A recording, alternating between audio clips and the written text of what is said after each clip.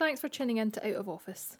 This is the podcast for people who want to go freelance or are already doing it. I'm your host, Fiona Thomas. I'm a freelance content writer and author. My first book is a mental health memoir called Depression in a Digital Age. My next book, Out of Office, will be published in October 2020. I just want to give a quick shout out to Dingy for sponsoring this episode of the podcast. They provide the world's first flexible insurance for freelancers that you can turn on, off, up or down. As well as that, they also help chase unpaid invoices on every policy as standard. As a customer who already uses their services, I'm personally very pleased that they've decided to help me make this podcast a reality. You can find out more about what they do at www.getdingy.com, and I've also left their link in the show notes. Hey, welcome back. This is the second episode in a week-long mini-series called the Digital Debrief. I'm doing this to celebrate the release of the ebook version of Out of Office, which will be available on the 17th of June. I'm super excited. The ebooks are having a bit of a revival at the moment. I know that I've been snapping up lots of great deals on my Kindle. I thought I'd give you two book recommendations. The first one is Adults by Emma Jane Unsworth. Her other book, Animals, is amazing as well. And also because that book's amazing as well. So Lucky by Donald Porter. I got them on Kindle for so cheap, like 99p, and they're so good. Like, I'm really getting into modern women's fiction this summer. I'm absolutely loving it. Anyway, so basically to celebrate the fact that Out of Office is coming out on ebook, I wanted to give you some extra episodes of the podcast where I explore some aspects of the digital world that make freelancing really great. Every day this week you'll be getting a new episode all about things digital in relation to the world of self-employment. I'm also hosting a secret book launch party, so stay tuned for tomorrow's episode when I'll be giving you all the details on how you can secure your invitation. In this episode, I'm going to be talking about how you can build your brand online as a freelancer. So, what is branding? Personally, I used to think it was just all about graphic design, having a snazzy logo and some pretty colours and fonts on your website, but over time I've learned that it's so much more than that, which quite frankly means it takes a lot of work and it's something that's constantly evolving as your business grows. As author Seth Godin puts it, a brand is the set of expectations, memories, stories and relationships that, taken together, account for a consumer's decision to choose one product or service over another. Now, nowhere in that quote does he mention the word logo or font, does he? So let's break it down into expectations, memories, stories and relationships and think about how you can translate that into the online world and how you promote yourself as a freelancer. So 1, expectations.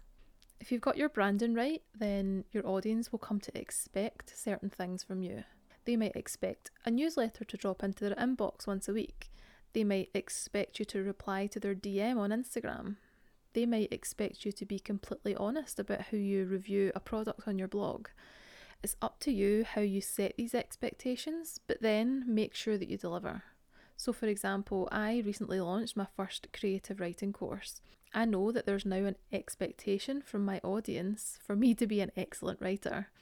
I have to prove to my audience that I know my stuff, so I'm personally taking real care over all the written content that I post online.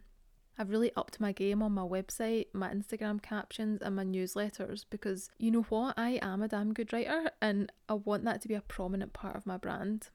I love writing and I want to be known as an expert in my field. Take someone like Sarah Tasker, who, by the way, has written the foreword for Out of Office, which is really exciting. Her Instagram handle is Me and Orla, so you should go and follow her if you don't already. Her brand is built on beautiful photography. She's literally written a book about it and runs an Instagram retreat as well. As a follower of hers, I've come to expect really high quality photography from her brand. If she posted like a grainy image of a sloppy sandwich on her grid, my world would be shook. I'd be like, who's hacked into Sarah's Instagram account? Because this is not right. Okay, 2, memories. What memories do people have of you? Take your clients for example. when they signed up to work with you, did you send them a thank you card or maybe a little care package with some sweets or a notebook or something? Giving people these positive memories of you is all part of your branding. I know a lot of people have fond memories of me going to my local duck pond, and of course some of you will remember when I was gifted a giant rubber duck mask and I took to dancing around with it on my head whilst swigging from a glass of wine. These are like random and fun memories that I'm really happy for people to associate with me, because I want to make people laugh and I want my brand to be super relatable. So think about how you can kind of create those memories within the people that you come into contact with. Okay, the third point is stories. I recently read The Science of Storytelling by Will Storr, which is actually about everything he's learned from neuroscience and how to apply that to writing a novel. It's such a good book. But so many of the points that he makes are applicable to storytelling in general. One of the most important things he talks about is how that when we read novels, we're chasing the answer to a question, and that question is always about the protagonist. The question is, who are they? Books often revolve around the main character making some sort of moral decision, and the reason we keep reading is to get some sort of resolution to that. Do they get the girl? Do they find the thing they're searching for? Do they leave home, or do they decide to stay? Do they sacrifice something for the greater good? And the reason we get so invested in these stories is because we see ourselves in the characters and we can identify with them on their journey. Even anti-heroes like Walter White in Breaking Bad, we want to live vicariously through their story, acting out our natural tendencies to break the rules and live on the edge. I guess, think about your brand as a novel where you're the central character. And the more you can let people in on your personal story, the more people will identify with you, and naturally they'll want to follow you along and find out what the resolution is. That's why sharing behind the scenes details is such a powerful way to engage your audience. So take them along for the ride as you embark on new adventures, whether that's finding an accountant or learning a new piece of software or writing a book. Honestly, people will enjoy it.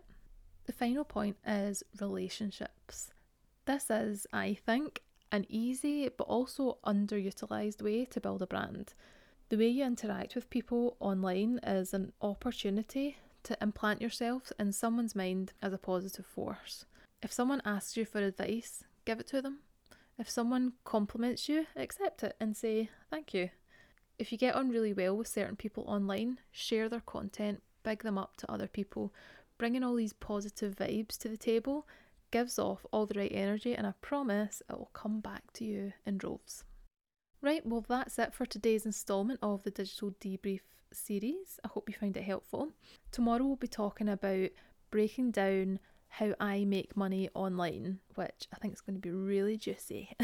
So make sure you subscribe to get notified when that goes live, and remember that the Out of Office ebook comes out tomorrow, which is the 17th of June, and I'll be telling you how you can get your VIP invite to the secret launch party. So yeah, I'll see you tomorrow. Bye! Thanks again to Dingy for sponsoring this episode of the podcast, and definitely check out their insurance services, which are specially designed for freelancers. You can find out more at www.getdingy.com or click the link in the show notes of this episode. Just a quick reminder that my book Out of Office will be available in October 2020. You can follow me on Instagram at Fiona Likes to Blog or visit my website fionalikes2blog.com. If you enjoy this episode, don't forget to subscribe for more episodes, and if you don't mind, leave me a review saying how much you love me, because I just really like getting compliments. That's all for now. Bye!